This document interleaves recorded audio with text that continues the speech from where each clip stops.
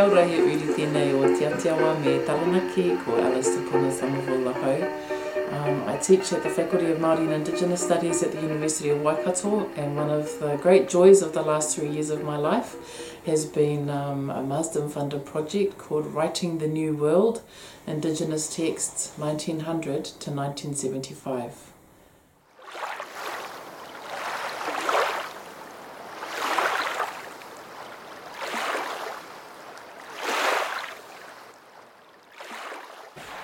The project spends time going all around the region, 1900 to 1975, a period that we actually don't know that much about. We spend a lot of time talking about kind of first adventures and connections with Europeans coming into the region, and we talk about more recent things, but particularly in the area of writing and literary studies, which is my own background. It's kind of like what really happened between the end of the kind of contact colonial period and Albert Wendt, like what happened in that time in between. Writing the New World has brought together 16 different Indigenous researchers from all around the region with really different backgrounds and different perspectives and different skills. And the podcast is intended to feature their views, their ideas, their experiences, so that you also can have an opportunity to connect with this writing, but also with the region that it comes from. The whole concept of the podcast is so much that happens at universities, really are things that people beyond the university might be interested in hearing about. We're interested in celebrating the writing from this time period, but also celebrating the work of the amazing researchers that have worked on the project. And so we are hopeful that members of their communities and the members of the communities that produce this writing in the first place would find these podcasts to be interesting, and maybe would have them ask some questions and feel interested in knowing a bit more about the writing of their own communities. In order to contribute to the New Zealand Pacific and Māori Language Weeks, in 2020 a special issue of the podcast is being launched with each of those language weeks, featuring people from those language communities speaking about their research in that language. Māloi lele, māloi lava mai. I'm your podcast host, Wanda Yermia Allen. Today's podcast is a special recording for Tongan Language Week, Wiki katoa ngai o le ea whakatonga. You will be hearing from soon-to-be Dr. Elisabesi Hepiavea and also Mele Kato Latunapulu, who have both just completed their studies here at the University of Waikato. Enjoy. Māloi lava mai. Writing the New World project is looking at, probably as the word that you talked about, rekindling, revitalising, and a bit of a reawakening for our 21st century generation to this amazing Indigenous literature. I think the first one that comes to mind is the great poems that our late Queen Salote wrote about her life, about her children, about what happened in Tonga at the time. Those poems are still used by schools now in Tonga, and not only Tonga but all over the world. They've been used, those songs and those poems, for the Tongan Taualunga and for other academic reasons as well. Yeah, I think out of all the poets in Tonga, she is considered to be the most outstanding poet in Tonga.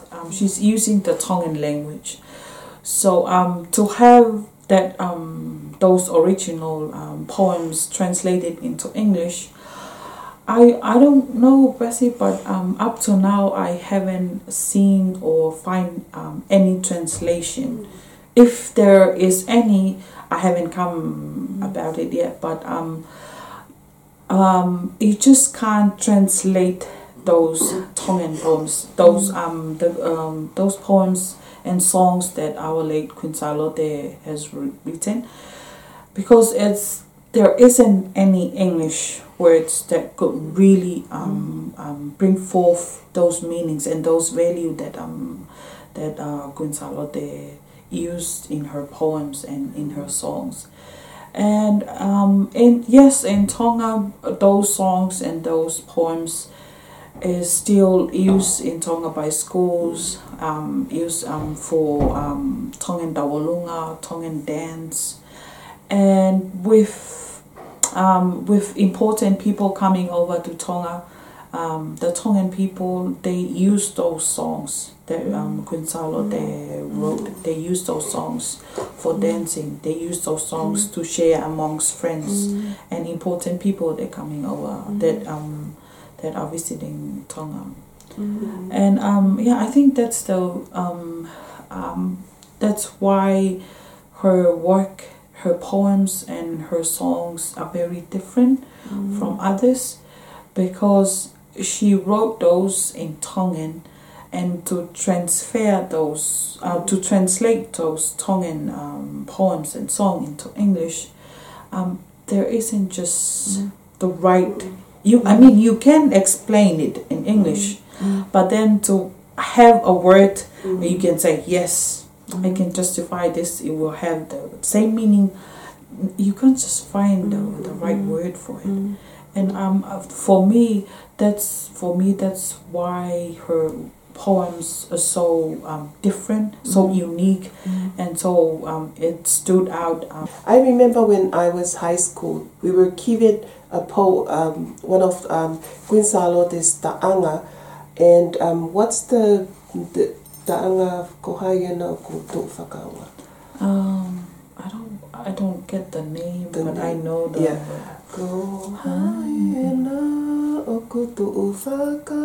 So to translate that line into English, it's more like a question. Who is hiding? Something like that. So we were given that poem for us to translate into English. And even like the teacher that she was just, when we actually read out our poem, we just laughed because it doesn't make sense. When you read it in Tongan, it means a lot to you. But when you translate it into your poem and you actually read it in English, you don't feel anything. It's loses the value. Right? Yes, loses the value. So, and I think, like you said, Wanda, there is an opportunity for us to go into, to think about it and expand, on that a bit more. And that has to be done by Tongans, because they are the ones who know about the meanings. And also, like, for example, for us, if we are given a poem, we can't even interpret it. We have to go and ask the older people, the older generation, or we have to get like a dictionary or look for some vocabularies so that we, because, there is a poem that she wrote for her husband. Okay. And the Loka Siliva, the Loka Siliva. And I don't, if you know about it, Mele, but then I remember when I was high school, I came across something that, people were, someone was asking her, why didn't you put down, so Loka Siliva is silver lock, it's a lock, but it's silver. So someone asked her, why didn't you pick, and she referred her husband to be the silver lock, it's a lock. And they asked, why didn't you put Colden, Coca-Cola, Colden lock? And I can't remember, she had a very good reason for that. Why she didn't refer her husband as a Colden lock, but just silver lock, so you just see Loka Siliva, and then you just, it's just a silver lock. But when you actually get to understand it, you have to find out why did she use silver lock Yeah, you know, what is the metaphor? You know, that metaphor. She is a lot of metaphors. So we call it in Tongan heliaki. Yes. Okay. You have to spend a whole year and try to interpret one's verse of her poem. Yeah, it's just so deep. And But lies the richness in the meaning and we also, and there are also other, not only Quintalote, but there are also other writers in Tonga. There's Ebeliau Ofa and Konayelu Thaiman. Konayelu was one of the person that really resonate with with me and how I think about literature, because from experience when I was at high school, I get to learn more about Island Fire and also You the Choice of My Parents. So those were the poems written by Konayelu Thaiman that I got the opportunity to study about when I was at high school, and up to now, some of those key concepts that I've learned from those poems are still fresh in my head, and I really admire the way how she wrote those poems, what she was thinking at that time. Some of the poems are like sad poems, like for example, The Island Fire. She was talking about the dying culture and how all those new or Western ideas are coming into Tonga, and how she wished that, those Tongan culture can be rekindled in the future, like go back to using the olden way of lives and traditional way of doing things, and the poem You the Choice of My Parents, I remember when I was high school, we actually had to act that poem, and there are so many kind of interpretations that you can make to that particular poem. What do you think about that, the poem You the Choice of My Parents? What do you actually think that was the... It kind of reminds me when I was in high school. I also had the chance to study You the Choice of My Parents, and at that time I thought that You the Choice of My Parents applies to arranged marriage, because reading the poem by itself, I think that everyone will think that the poem is based on arranged marriage. But I look at the poem this year actually. I look at the poem and reread it again and again. And I thought about it, and I thought about at the time that back in Tonga, at that time when Konai wrote the poem, there were issues about social, how the hierarchy order in Tonga. Elisabesi and Mele talk about how Konai's poem changes for them over time, in particular how traditional gendered roles are now performed in the 21st century, while still honouring cultural expectations. Elisabesi and Mele hold a fascinating discussion about how the poem now draws attention to social order, and in particular how agency allows for people to move within and between social hierarchies. Because that order does not apply to the whole nation, but it always started at home. At home, there's an order at home, and then going from home to the community, to the church, and at school, there's a hierarchy order at school, and then to the whole nation as well. So when I read the poem again this year, I kind of think about that. Think about that social, the status, our status back in Tonga. Everyone everyone is studying, everyone is working, everyone is trying to reach up to that status in the society where they can see themselves being respected, where they see themselves being what's that word again? Acknowledged? Yes, being acknowledged by others. That's how I see the poem when I read it again. Comparing to when I was in high school, yes, I thought I was looking at arranged marriage, because the poem really, yes, it does really talk about arranged marriage back in Tonga, because at the time arranged marriage was really a thing in Tonga. Parents would do the choosing of the spouse with their children, and some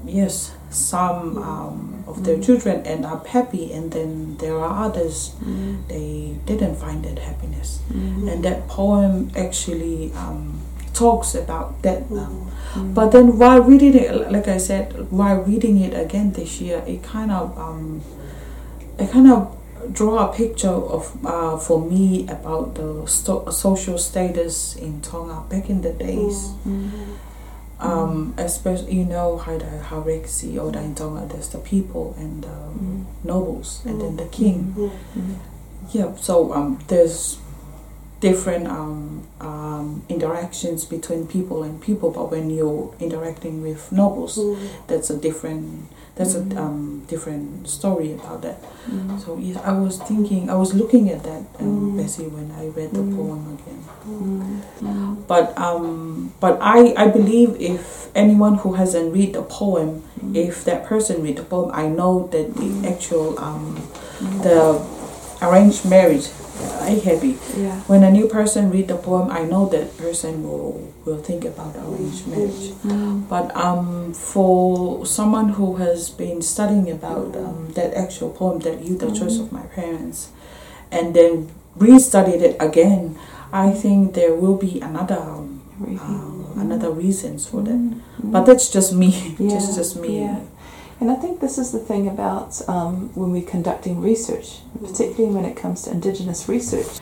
Thayman talks about that Tongan literature is filled with symbolism and imagery. And so as a Tongan person, you need to have insight into the culture to understand that. Do you guys want to talk a little bit more about that? I think, John, what you just said, Wanda,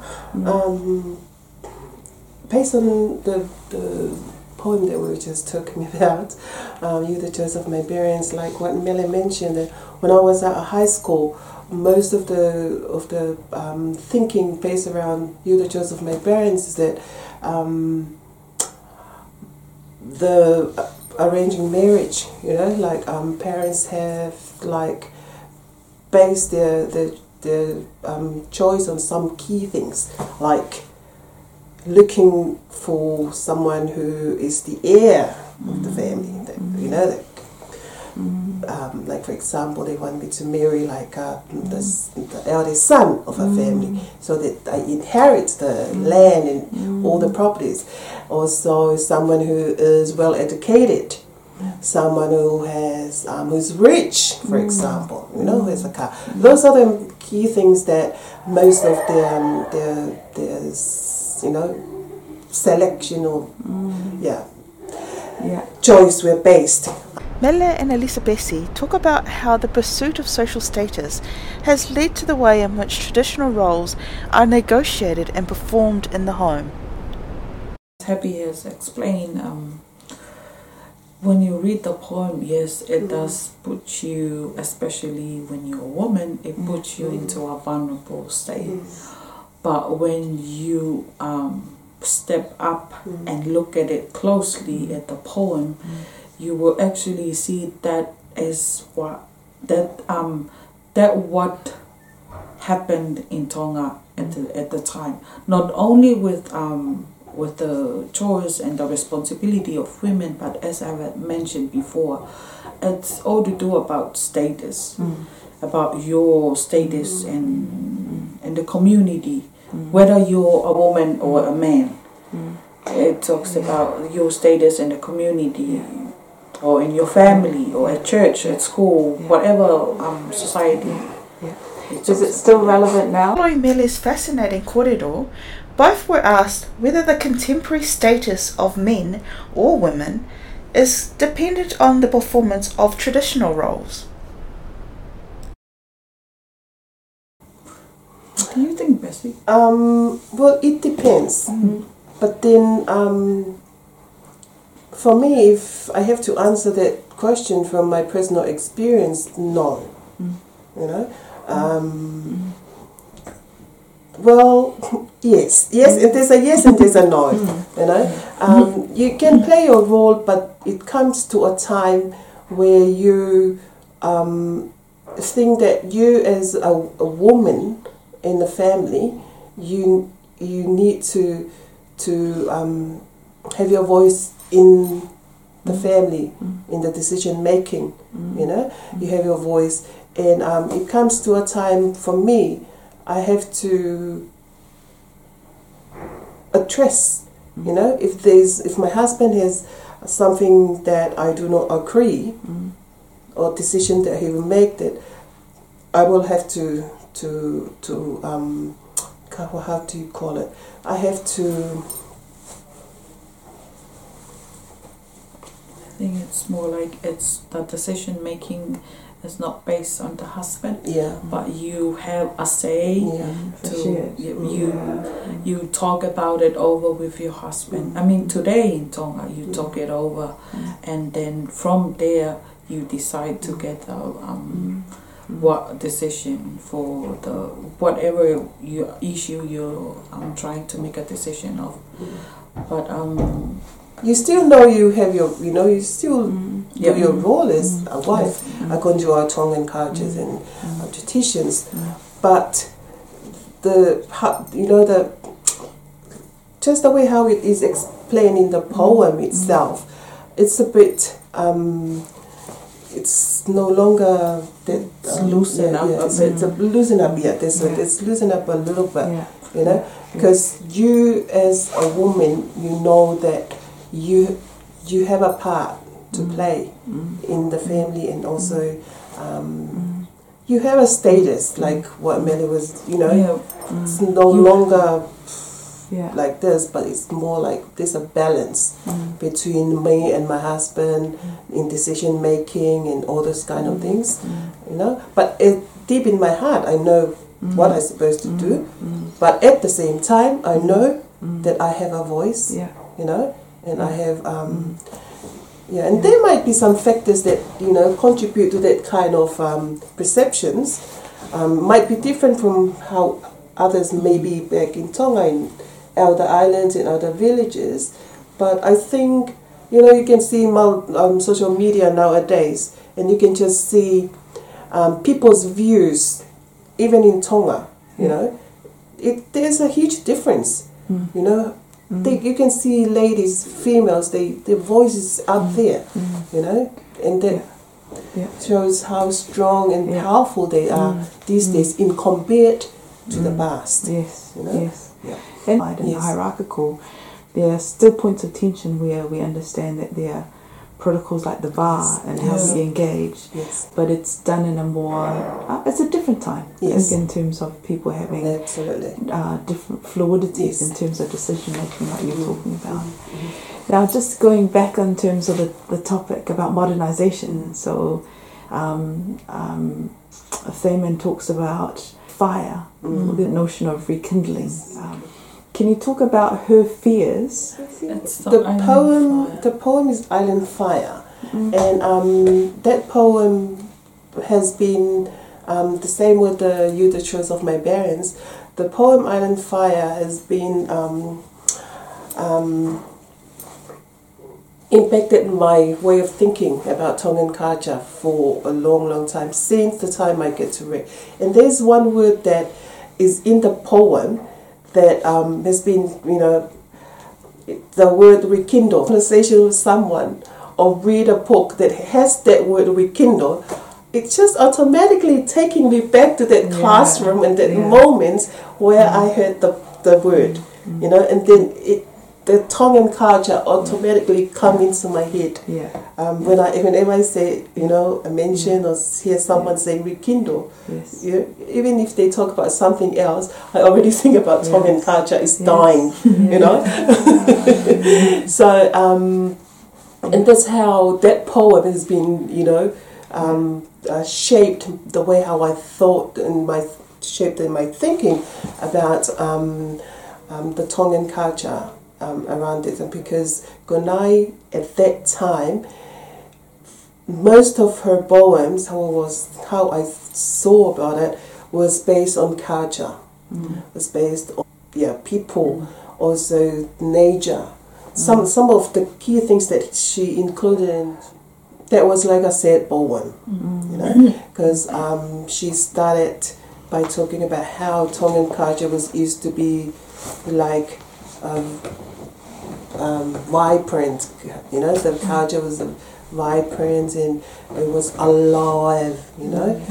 But then Westernization come into Tonga and all those ideas shape everything, and people get to adapt to those kind of Western ideas, and then they slowly move away from the Tongan traditional way of doing things and the values. And I think even she talked about garrison and all those kind of things.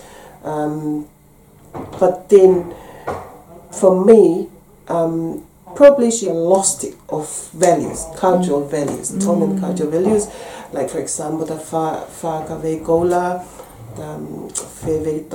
the respect, love, and humility, tauhi waha'a, keep a relationship, those kind of things.